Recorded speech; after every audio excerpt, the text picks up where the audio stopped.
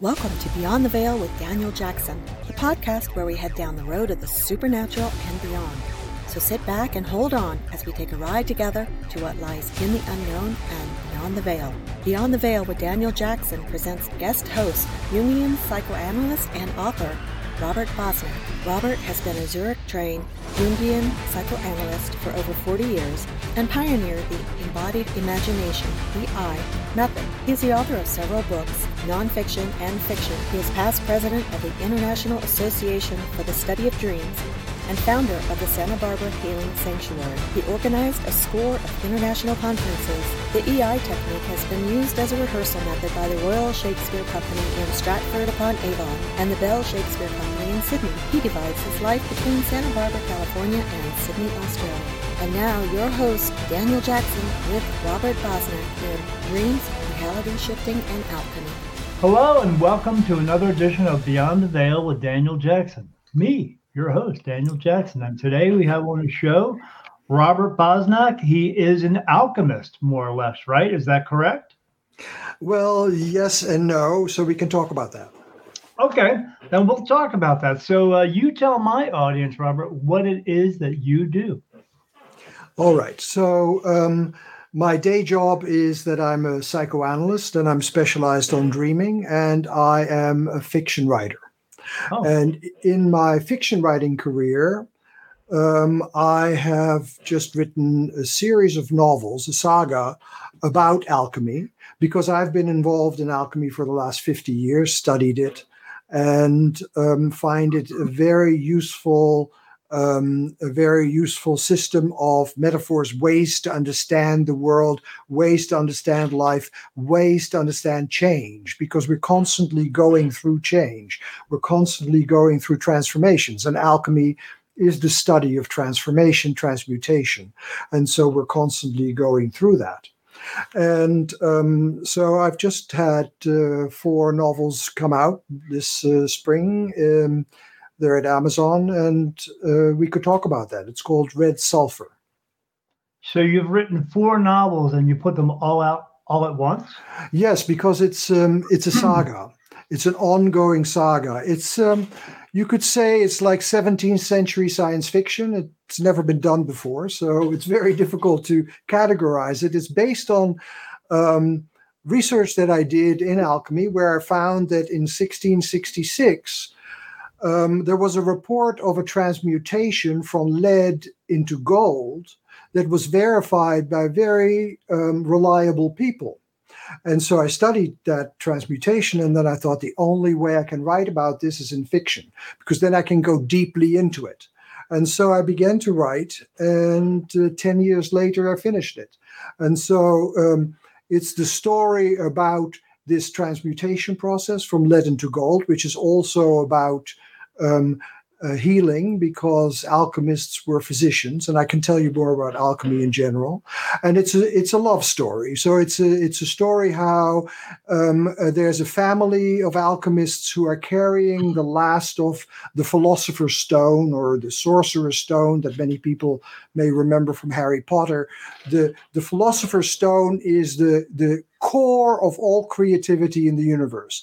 The notion is that the universe was created by a force of extreme creativity, and elements of that creativity still exist with us, and the alchemist would extract them from matter, because they say that at the core of matter, this creativity still exists. So they extracted creativity and thereby created something that could transmute base substances into special substances like silver and gold. And this is the story of the alchemist, and how everybody is after them to get their red sulfur, to get their Philosopher's Stone, to transform things into gold, to make wars, and how they're being pursued by phantoms. And it's a story that is at the beginning of Western science, which started in about the 17th century, and the end of alchemy, which ended in that same period. But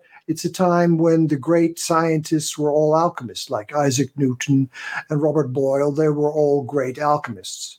So it's a very tumultuous period in the Western world and the Western mind. And I'm glad to see a cat behind you. Yeah. And didn't realize he was in the room, but he is cats. now. Cats are very important in this whole field of what is called the supernatural. But Sure. alchemy is not just the supernatural. Alchemy is actually about the natural world. Yeah, absolutely. I believe that as well, because I mean we are able to use what we do have here to a lot of things to heal ourselves, and Absolutely. it's just there's no possible coincidence that these things are here.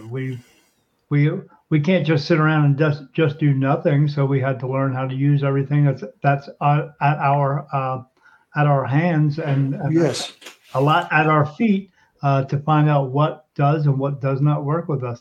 So getting into and also I'm sure with your story, even though you say it is a fictional book, with any type of fiction, there's always some kind of truth as well. Oh God, yes, no, it's all the figures in it are historical figures.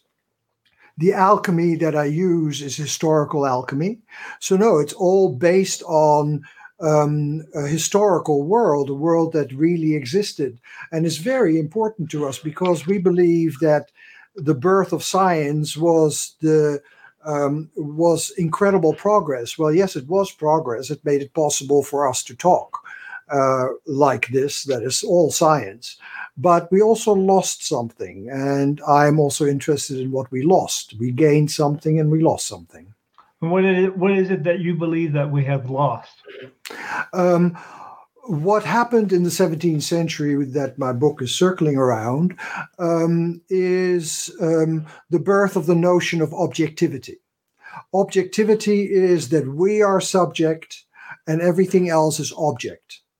And so thereby we could create technology, and science has mainly been very successful in technology. We could create technology because we were going from the perspective of objectivity. What we lost was the perspective of participation. In alchemy, the notion is that the alchemist constantly participates in the life of her or his materials. To an alchemist, everything's alive. So the metals are alive, and the metals for the alchemist are highly concentrated cosmic forces, highly concentrated creative forces, out of which the alchemist had to extract the creative essence to make the philosopher's stone. And they did that by letting the metals self-manifest. So it is allowing the self-manifestation of nature instead of us working on nature, which created this incredible ecological disaster that we're now having, because the nature is object, we are subject, and we can do anything to the object. But if we have a subject-to-subject relation to nature, we can't just do a rampage on it because it's a subject. It's a thou. It's an other. And so this notion of nature as other, and that we're constantly communicating with nature and nature's talking back, we've lost the patience. We've lost the patience to listen to nature. Yeah, we don't pay attention to the world enough as it is. It's my belief one of the things we've lost in this world is the true value in this world, which is ourselves, and we're trying to replace that with technology instead. But we have lost the true value of this world itself and all the everything in it within nature that could help us. We're trying to lean more towards technology than anything else because everybody wants everything right now. When they don't take the time to actually to explore a little bit more. I mean, there are parts of this world that we have yet to explore, even within like the rainforest or up in Antarctica. There are so much more that we could explore, but people seem to find that it's that the big billionaires think it's more important to get on a rocket ship and go to a dead planet instead of taking care of the planet we have here, which could help us even more. Let's not underestimate the power of technology. You and I are talking because technology exists. So technology has a great importance. It's just not the only thing. Yes, and that's what I was just about to say. It's not the only. We shouldn't just rely on technology itself. We have so much more that we could we could do beyond technology. But it seems the younger generation is more fixated on the technology part and trying to improve that and trying to prove our own self-being.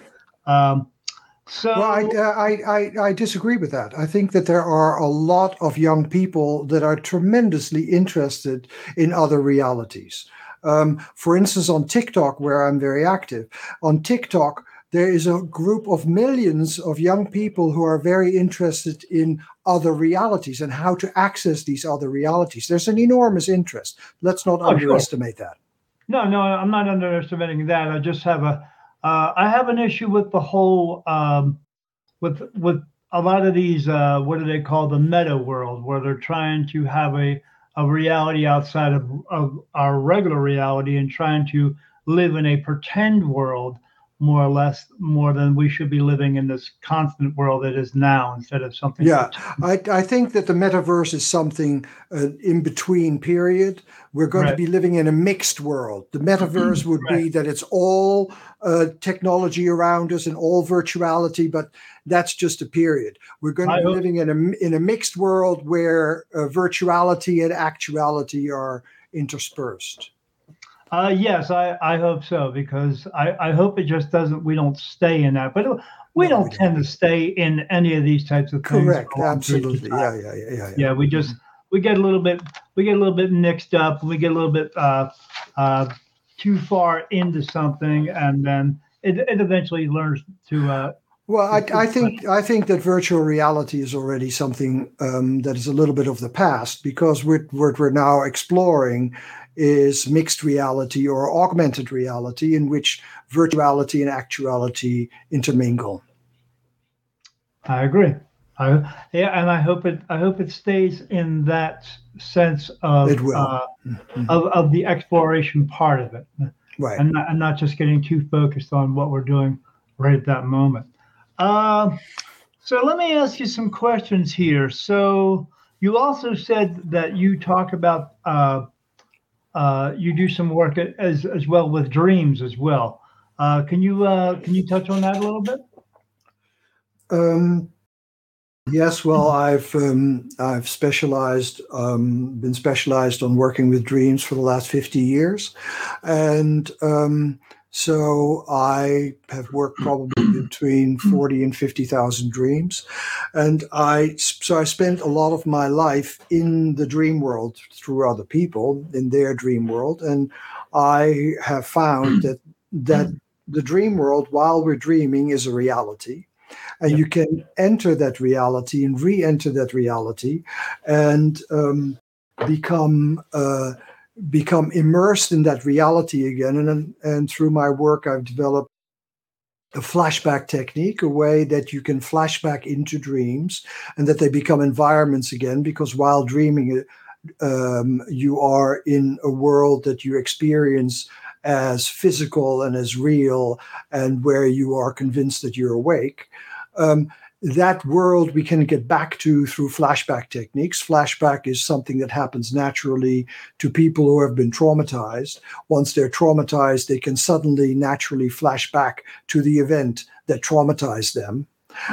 We can artificially use that memory, that flashback memory, to flash back into dreams, and then suddenly the dream will reestablish itself as a reality around us again, and we can explore it, and not just from our own perspective, but also from the perspective of other elements in the dream. Because you can work a dream from your perspective, but also from the perspective of a dog over there, and a house over there, and a tree over there, because everything in a dream is imagination. So you can enter into any aspect, you can enter into any perspective, and thereby you get whole different ways of looking. and experiencing and feeling it with your body. The technique that I've developed is called embodied imagination. You can feel it in your body. You can feel it throughout your body, but you can move out of your habits, because what we are limited by is the habits of our consciousness. And what is really important is to break through the habits of consciousness. That's also what the book is about. We're trying to break through the habits that we have of seeing the world a particular way, because alchemy makes it possible to just... Yeah, my wife has very vivid dreams. Sometimes she tells them to me. And when she wakes up for these dreams, she believes as though when she wakes up from it, she has to figure out that she's still here in this reality, because when she's having the dream, she feels as though it's actually happening. It is actually happening. Yeah, no, it is actually happening. Yeah, it is, because our brain cannot distinguish between dreaming and waking.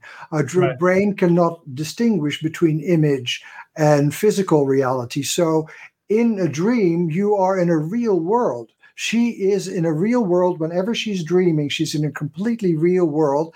It's just an other reality than the reality she wakes up into. And the problem is that she wakes up into a reality of Western culture, and the reality of Western culture says, oh, it's only a dream. And so it immediately denigrates dreaming and sees it as a lesser reality than waking reality, which of course it isn't. Right. Yeah, she'll tell me about the dream, and it's like every time she has these vivid dreams, the next part of it's just each dream is a next part of that other dream that she had. It's just a continuation from one to the next. She's going from one place, and then the next night she has a dream, and it's a continuation from the last dream, and it's just another place that she's being. So yeah, and it's very, very vivid. She tells me about I mean, I have dreams, but her dreams, it's a whole complete story. It takes her 45 minutes just to tell the story of everything that happened to her. I find it really amazing that she's able to do that, but I'm sure other people are as well. My dreams are just kind of, my dreams happen, and I have these one same dreams over and over and over again. It involves one place. Yeah, I much prefer those. I much prefer the short dreams, the dreams that have very little narrative. They're the usual dreams. What your wife is experiencing is unusual. But the usual dreams are these little humdrum experiences. But when you go into them, you can go really far and really deep and get really profound insights. Yeah, I think people don't place enough value on the dreams that we have because, again, we are taught these are just dreams, and this is not something that's actually going on. Well, it's also because the way that we look at dreams is we look at dreams as if they're just stories, and then we look at the dream only from the perspective of the one who tells the story, the narrator. Right. But dreams, of course, are much greater than what the narrator is saying. And the narrator is actually limiting the dream. So if you get out of the perspective of the narrator, like if your wife gets into the perspective of, for instance, one of the people that she meets in these realities, then she will suddenly see it from an inhabitant of that world instead of a visitor, and it will be a completely different dream. Right. And so that, I think, is very important. Yeah. When she tells me about her dream, she tells me as though she is living in the place that she's at in those dreams. Yeah. She's not just, but they are so vivid.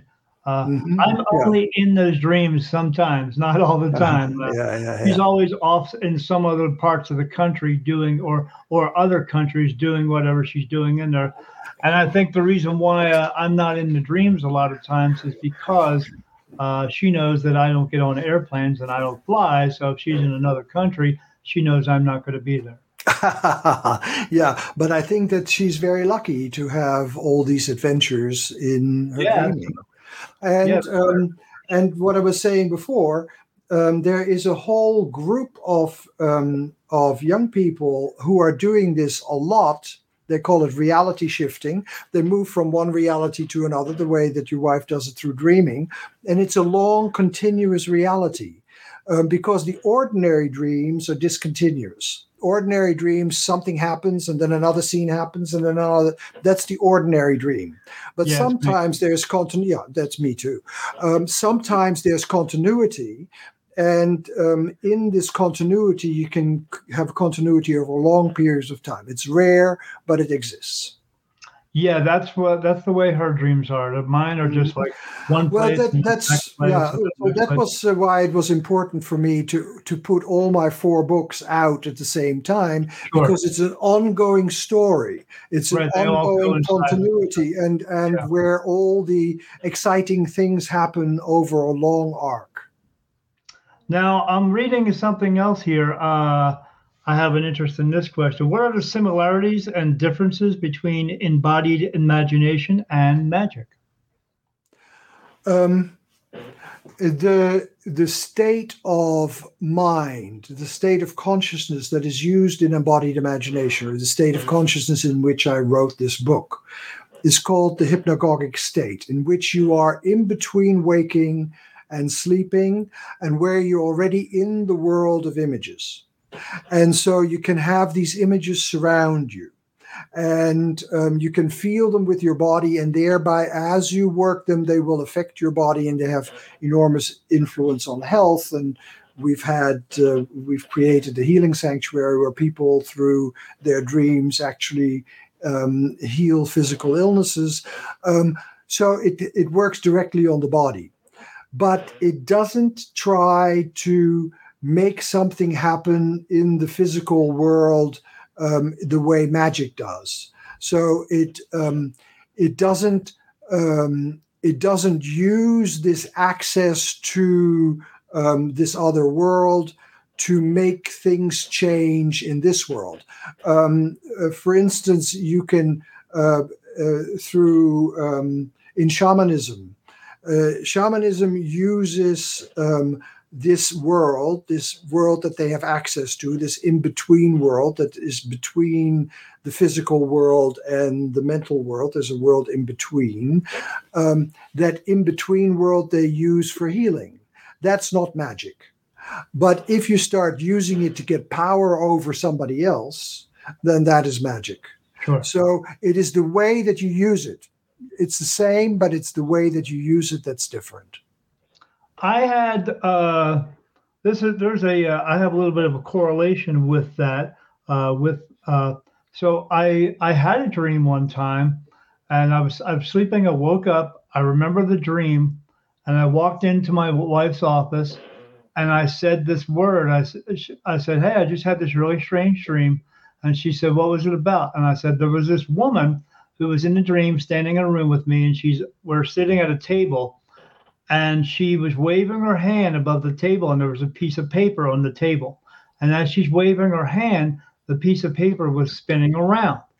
And she said, "Really?" I said, "Yeah." And I said, "She kept saying this word, and I kept getting it all the time." She said, "What's the word?" I said, "I kept hearing the word cantation, cantation, cantation, cantation."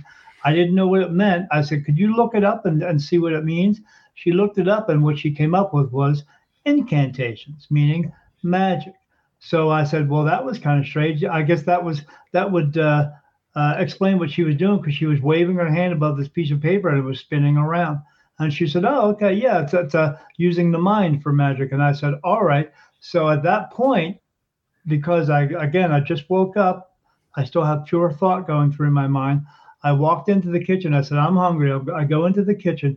I open the kitchen door, or open the refrigerator door, and I saw a bowl of cherries sitting in the refrigerator. And I just thought to myself, not even saying it out loud, but I just said to myself, I'd like to have some of those cherries. And when I did that, Robert, at that moment, that bowl of cherries came sliding out of the refrigerator, and I caught it real fast. And I was like, how the heck did that just happen? How did that just happen? That it just flew out of there, and I just happened to catch that. Mm-hmm. And so I ran back to my wife and just told her exactly what happened in my dream just happened to me. And she's like, "That's amazing." So being a medium, I speak to spirit. I speak to what we would refer to as archangels, not just regular spirit.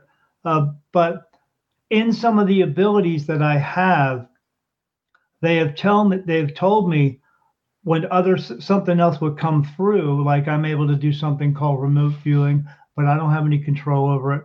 But when I asked them this question about the bowl of cherries moving, and when I asked them that, as they say, whenever I get an ability, something else just comes along with it. Like when you order cable for your TV and then you get extra channels, well, these extra things come through, and I'm able to do that.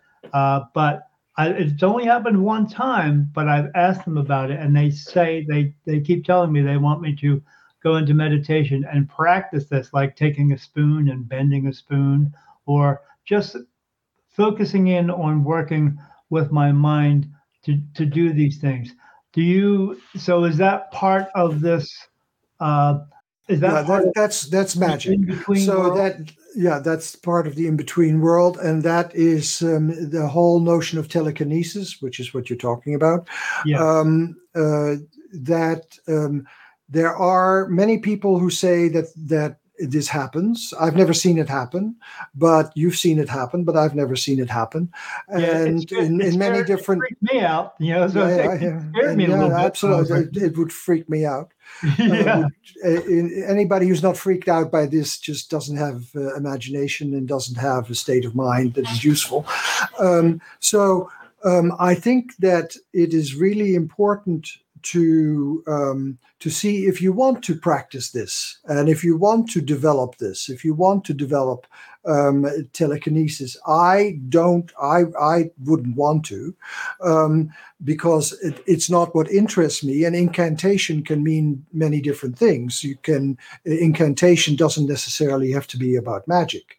It can be that you can do an incantation for healing. You can do an incantation of change that you want to have happen to you, because it's a chanting, right? Incantation and chanting comes together. And so it is something to use power, but it depends what you want to use the power for. And for me, it is always, as it was for the alchemist, that it's about healing. Yes. If you can use that power for healing, then that is a very and I believe that's what they want me to do as well as that. So I get touched for yes and no answers, and as we're talking about this, and you just mentioned healing, I just got touched I get touched for certain yes and no answers, and they just touch me for a yes. Because the interesting thing about alchemy, of course, is that most of the alchemists were physicians, and they used it for making medicine. And their goal was to make what is called the panacea, which is the universal medicine, the medicine that can heal everything. And so they were in search of that. And they called that red sulfur. So the book Red Sulfur that I wrote is also about the universal medicine. And it's also about the plague, because it's a period of the plague. And the plague is still very active. And the alchemists are looking for medicine for the plague. And so it's very similar. I wrote this long before the pandemic, but it's very similar to what we were trying to do at the beginning of the pandemic, this mad rush to find the medicine, to find the cure, or at least to find the vaccines. And so that is also in the book, but just 400 years ago, where it was an alchemical quest, and now it's more a scientific quest. Now, do you believe because they are doing that, they are looking for? I believe that if we're going to help cure people, we should actually just help cure people, and not just help find a vaccine or some type of medicine just because we want to make some more money for it. Absolutely, but that's always the case. If you do things for the wrong reasons, then it can still be a good thing, but you're doing it for the wrong reasons. But the outcome of it can still be very good. If we can find something that can trigger the immune system to defend us against COVID, I think that that's a very good thing, and I'm all for it. But if there's somebody that on the basis of that wants to make a lot of money, then I think it's a problem. It's like what the Sacklers did with OxyContin. It is a good thing to help people reduce pain, but if you then create one of the biggest epidemics of addiction just for the money, you've done something evil. So you have created something that may be useful in a certain context, but if you money, it always becomes a problem. So back on the plane of magic here, can you give me some examples of magic in your own life and also in indigenous cultures? Well, as I said, I am not a big fan of magic. I am a fan of letting these forces work on you and have a healing. And in my life, it has had a lot of healing effects. I've had illnesses that were cured by working with dreams and working with them very intensely over a period of years. So yes, it has had enormous influence on my life, which you could call magic, which the physicians are still calling very unusual, because something happened to me that actually shouldn't be happening to me. Right. And lots of people have that. So if you call that magic, that's the kind of magic that I'm talking about. Sure. Magic of creating healing responses that were not there before and that are unique to the imagination that we're working with. In that way, these days we're researching it as the placebo effect. The placebo effect is the self-healing response in the body. Yes. And you can call that magic, so that when we take a sugar pill, something can start happening that has nothing to do with the efficacy of sugar. And so, but it is imagination and expectation that creates a healing response, because the body is like an apothecary. There's all these substances, these healing substances in the body that can be triggered by a placebo, by imagination. So I find that an important magical thing. But to say that through magic I have discovered the cure for cancer, no, I haven't. And through magic I have gained power over other people, no, I haven't. So, but we have used it extensively for healing processes. Yeah, because in the placebo effect, basically what you're doing is you're taking a pill and you are, without a doubt, 100% believing this is going to work and this is what's going to help you. And as long as you're putting that much thought into it that it's going to work, and that much faith in it that it is going to work, then possibly it may work for you. Yes, and it works with about 1/3 of the people, and 2/3 of the people it may not work.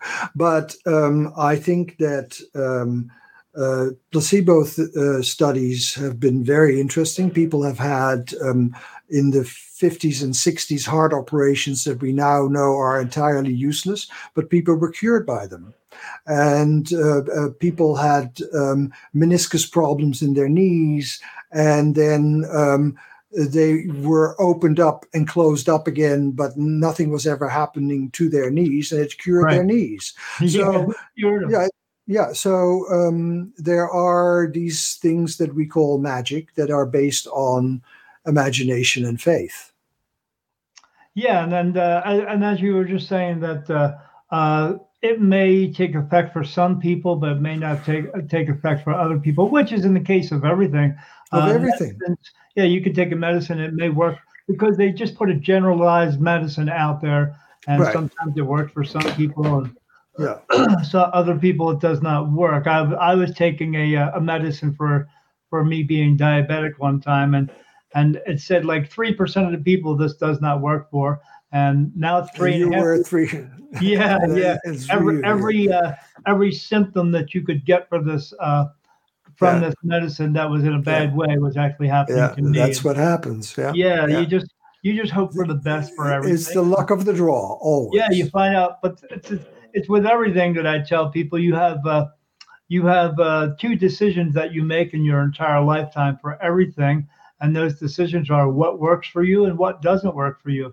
And finding out what doesn't work for you just takes some trial and error. You're gonna have to do a bunch of things that don't work for you before you find out what does work for you. Yeah, well, I think that's the nice thing about getting older, is that you know more things that work for you and things that don't work for you, and that you can live more efficiently that way. Yes, absolutely. Yeah, I mean, it just takes, like I said, it just takes some time to figure those It things takes out. experience. Absolutely. Yeah, Experience is very yeah. important. Yeah. But you're not going to figure them out unless you give it a try, correct? Absolutely. Yes. Yeah, you got to. Well, not everything. Well, yeah. There are things that you shouldn't give a try. Yeah, oh, absolutely. I agree. I see it from other perspectives of other people going, "Oh, this is the most wonderful thing in the world," and I just go, "No, that's Not for me. That's the most." Yeah, again, especially within the with harmful drugs that are just not good for us here. Well, and then the big problem is that you don't know anymore which drugs are harmful, because Right. most of the street drugs now contain fentanyl, and if you have a very Yeah, fraction of fentanyl in your blood, you die. yeah. So harmless You drugs are don't want to getting do more those difficult. types of things, but unfortunately, we do have some people out in this world who just like to experiment with everything, which is I got to see those types of people. I worked in prison for 6 years in medical records, and Hmm. those people in there just want they would be out on road crew and they would find something on the ground and just pick it up and either hide it or they would just take it. And by the time they got back in, yeah, then they didn't know what they took, and then they had to describe it, and then by that time it was just too late. Right. Yeah. No, and it's amazing to see that 100,000 and more people have died of drugs every year. That's Yeah, really ridiculous. But yeah, anyway, we can move on from that. yeah. People still do that. So let me see. Let me ask some questions here. This is a good one. So why focus on the time when the European indigenous worldview was taken over by the science perspective of the 17th century? Why does it matter to us now?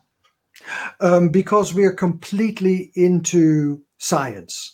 So when you, for instance, we were talking about vaccines. If you look at the huge vaccine debate that has been going on, the people who were against vaccines did not roll out their priests. They rolled out their scientists. Yeah. So we all believe in science, whether we're on one side of science or the other side, but we all believe in science. Yes. You don't call your local priest, you call a scientist. And so what I think is very important is to realize that by being completely taken over by science, which has basically happened in the 17th century, we thereby lost an entirely different attitude. And that is the attitude of participation, that we participate in things, that we participate in this world. We don't just, as science does, we don't just use this world. We don't just use it in a utilitarian way, but we participate in it every day of your life. You are constantly participating in a world around you, and the world speaks to you. And you can allow the world to speak to you. And that's the alchemical notion, that you can allow the world to speak to you and that it's a two-way conversation. Since we've lost that, and since nature is no longer a two-way conversation, but we can do anything with nature that we want, we got into this enormous ecological crisis that we're in now. And so I think a shift that moves to somewhere in between, that we use the objective nature, that we use the objective nature that creates technology, but we don't use it to the point that we become dissociated. Because what has happened is that most people are dissociated from nature. They're dissociated from what we call objects, and they become just things that you can manipulate. So thereby you can manipulate the world without really participating in it. And that's something that we've lost. And therefore, I think it is really important to go back to the beginning of that, which is the 17th century, and to look at it from the perspective of these alchemists, from the perspective of that you can still access the creativity that exists in the world and use it to make something happen that otherwise wouldn't.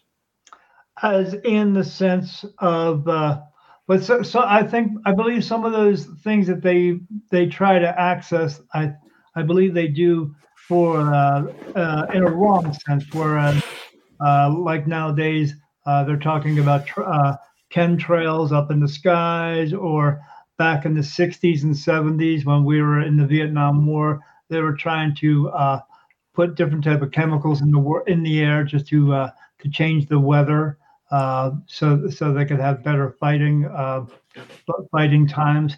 But I believe once we got the science, the unfortunate part of the powers that be, or the controllers of the world, are using it against everyone else instead of using it for everyone else.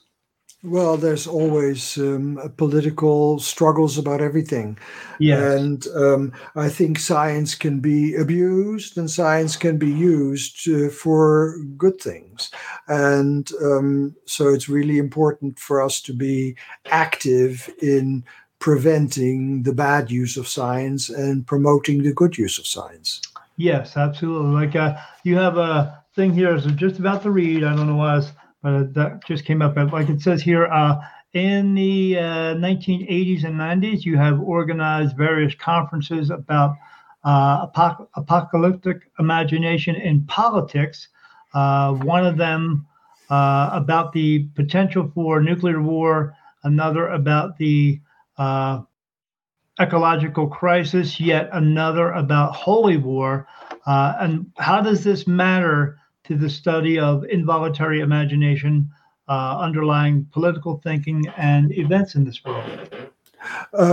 Well, we are deeply influenced by the deep imagination, the involuntary imagination. And one of the forms of the involuntary imagination is, for instance, apocalypse. The word apocalypse means revelation. It's a revelation of a new world to come. And it stems mainly from Christianity. And in this revelation of a new world to come, there is the end of the world. There is the end of this world and the coming of another world. Yes. It's frequently related to the notion of the millennium. And so I postulated that as the millennium came closer, and we're still in a millennial period now, because the number 1,000 is very powerful, and we're still in the beginning of the 2000s, the apocalyptic imagination would get stronger. So I looked into how the end of the world notions influenced the nuclear issue, and then about how it influenced the environmental issue. Because if you go from the perspective that the world is coming to an end, or the world is going to come to an end if we don't do something in the next 5 years, you're going to burn out. You cannot keep that sense of alarm because you're in the apocalyptic imagination. Yeah. Instead, if we can see that there is apocalyptic imagination and there is a terrifying ecological disaster waiting, then you can keep on working on it, because you don't mix up end of the world fantasies, end of the world mythology with the dreadful situation that we're in. Because if they overlap, the dreadful situation that we're in and end of the world mythology, then you get under so much pressure that you cannot resolve it. I believe personally that yes, we are in unbelievable ecological stress. I think that in Germany, they just found that 70% of the insects are no longer there. So there is a complete elimination, which means that the birds are going to go next. So yes, so there is an incredible ecological disaster going on, but we cannot solve it in a few years. This notion that has been going around and has been going around since the Club of Rome in the 60s, that if we don't do something within so many years, then the world will come to an end. And it's usually, they say, if something is not done in the next decade, that's what they usually say. I think that the ecological crisis that we're in is going to need attention for the next 200 years. And we need to be able to keep our focus for hundreds of years, because it took hundreds of years for us to get into it. So it will take us hundreds of years to get out of it. And so if you are too much into doom thinking, then you cannot last that long. We have to train our children that they have to deal with this the way that you brush your teeth. You do it every day, and you don't do it in order to get much better from it, but you just do it because otherwise the cavities will increase. So you have to do that for the rest of your life. And then you can separate the doom mythology, which is very powerful around the millennium. You can separate that from the physical activity that's going to be needed for this ecological crisis that is getting bigger and bigger. So with that, how well do you think we're doing right now in this world? I myself believe that we had a great planet up until about maybe 120, 130 years ago. And now since we have gone into this oil burning, coal burning society, we have been destroying this place ever since. And I just believe we're not doing a very good job. I remember back in the 70s and 80s, you used to see commercials on TV about save the whales or save the bears or save something, but you don't see that anymore. They are pushing. The only reason they ever push something like right now, the president over here wants everyone to go green or trying to get away from oil and get into electric cars. And even though they're putting electric cars out there, they don't have enough infrastructure to actually support the electric cars, meaning ways to charge these cars up. But they still want everybody to go out and buy a $70,000 electric car, even though they can't afford it. I think that the issue is sometimes they do these things in order to just put their own agenda forward. I don't believe they're always trying to save us. They're just trying to keep us going out there and spending a lot of money, which is actually not doing anything. So let's go back to the first thing that you said. The first thing that you said was that 150 years ago things were better. Yeah, 150 years ago, you and I would be dead. Yeah, okay? You and I would be dead because we're over 50. Right? Yes. People, we had then a life expectancy of maybe 50 years. Now we have a life expectancy of like 78 or 80 years. Yes. It's a very big difference. So there are good things and there are bad things. We're feeding more people now than we've ever fed before. So there are good things and there are bad things. So we cannot just stay onto one thing. It's both happening. There's more and more people are being born, but we're also feeding more and more people. There are more and more diseases that are happening, but we're also curing more and more diseases. So it's happening from both sides. So I always find it difficult to go at it from one perspective only. Sure. And and for instance, with the electrical cars, if we could create more solar power and all those kind of things, we could feed the electrical cars that way, but it won't happen overnight. The whole thing that I'm talking about is that if you are in a sense of doom, the world is getting worse and it's getting worse and worse and worse, and we're going to the end of the world, then you cannot do something that is needed to be done continuously over a period that's much longer than one human lifetime. Yeah, but I believe so. I believe when we started down this path of, like I said, using oil and using coal, we should have also had implementing other ideas as well, so it wouldn't destroy everything at the same time too. We didn't know that. We were in the Industrial Revolution, and the Industrial Revolution was a very important thing that put a lot of people to work, but it also sent a lot of people to the coal mines, and they got coal dust in their lungs and they died that way. Yeah. Everything has different elements, and we didn't know that we were destroying the world the moment that we were starting to use coal. No, we didn't know that. Yeah, and now we're at a stage where they're trying to force things down us where okay, we got to do this now and stop all that. But we have to learn to figure out how we can ease into it and not just stop one thing at a time, because it's too much of a stress and a struggle on everybody to try to completely turn from one axis to another axis on doing one thing and then doing another. As long as the slow movement, which I agree with, the slow movement is not based on the fact that people think that we are not in an ecological crisis. We are in an ecological crisis that is very, very dangerous and that needs to be addressed, but it needs to be addressed for the next 200 years. Yes, absolutely. As I always tell people, there's no quick fix pill that you can take that's going to make you drop 100. You're not going to drop 150 pounds, by going on. Everybody wants to be on the quickest diet they can, whereas I tell them the only diet you can ever take that's ever going to work is eat less and move around more. That's it. And it takes a long time.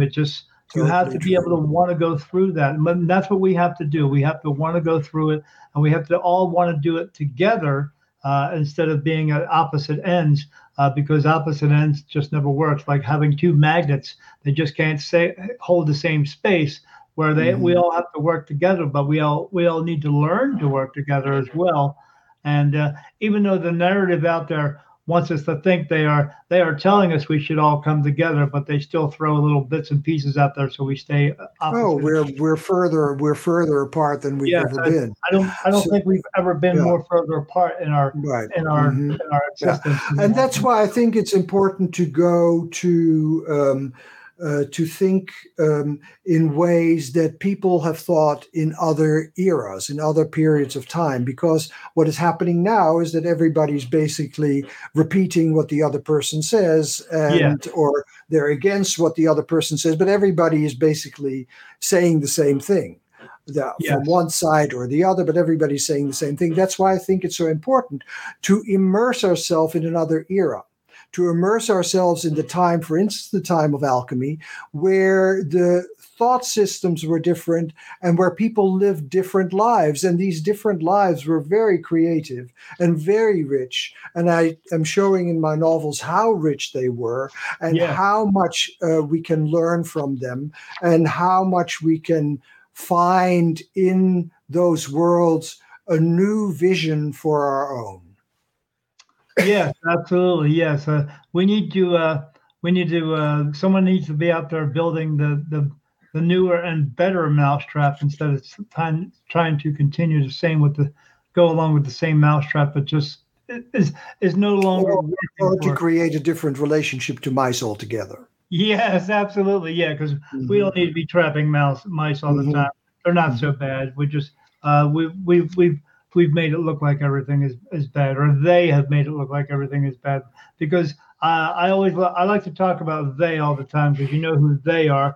They tell you one day that you should eat eggs, but they tell you the next day don't eat eggs because they say eggs are bad. But 2 weeks later they want you to eat eggs again. They are programming us, unfortunately. Right, but I usually talk about we because we are part of it. Yes, I think that the us and they separation doesn't help very much. I think that we are part of, because it's the spirit of the time. Yeah, that's why I think so. It's so important to step out of the spirit of the time into another spirit of the time, which, for instance, would be alchemy as I look at it. I'm going to have to stop very soon. Oh, that's okay. Any questions? Other questions? Yeah, sure. Just tell everybody where it is that we can find your books, and where it is that my guests, my audience can find you, so they can find out more about what you do. Yes, the book is called Red Sulphur. And sulfur is written SULPHUR. That's the old spelling of sulfur. Red Sulphur. You can find it at Amazon. And the website is Red Sulphur Saga, where you can look at the book and you can see excerpts of it and you can see the trailer of it. And for people who want to learn more about alchemy, they can go to jungplatform.com, which is written Jung, as the psychiatrist, Jung platform in one word.com, and then look me up, Robert Bosnak, Robert Bosnak, and I'm a teacher there, and you can find all my teachings about alchemy. I hope that people are interested in listening and reading. You can also find it on Audible, so you can also listen to it.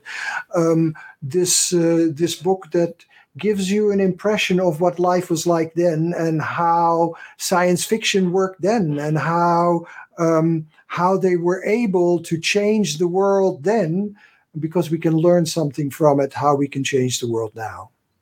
Yeah, absolutely. No, I'm absolutely interested. I will have my wife read the books because I'm not a book reader. Good.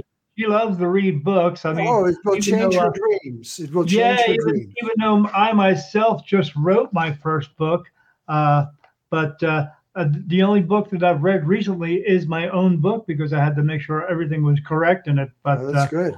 But absolutely, I will have her check those out, so she can read the books and then she can tell me what you were talking about.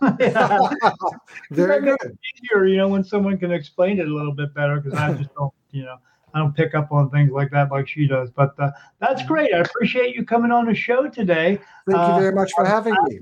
Absolutely thrilled to have you on here by listening to what you talk about, and I'm just sitting here listening to you, completely fascinated by by all of that, because I had no idea. I Googled alchemy, but it just talked about magic, but you don't bring it up like magic. No. You're talking about the natural true world within nature itself, and that's not magic. That's just amazing, is what it is. But alchemy was science before science. Yeah. We just had to call it something, right? Because we have to call everything something. So yeah. All right, Robert. I appreciate you. Okay, it was a pleasure. Oh, it was a pleasure talking to you. Thank you for having me. And I hope everyone out in my world here listens to Robert and looks him up, and because he's an interesting guy and an interesting person, and I love your accent. I think it's great. So just saying. So I hope everyone has a great day, and thank you for joining us here on Beyond the Veil with Daniel Jackson, me. And as I always tell everybody at the end of our show, be good and don't do any stupid shit. Have a great day. Bye-bye. Bye.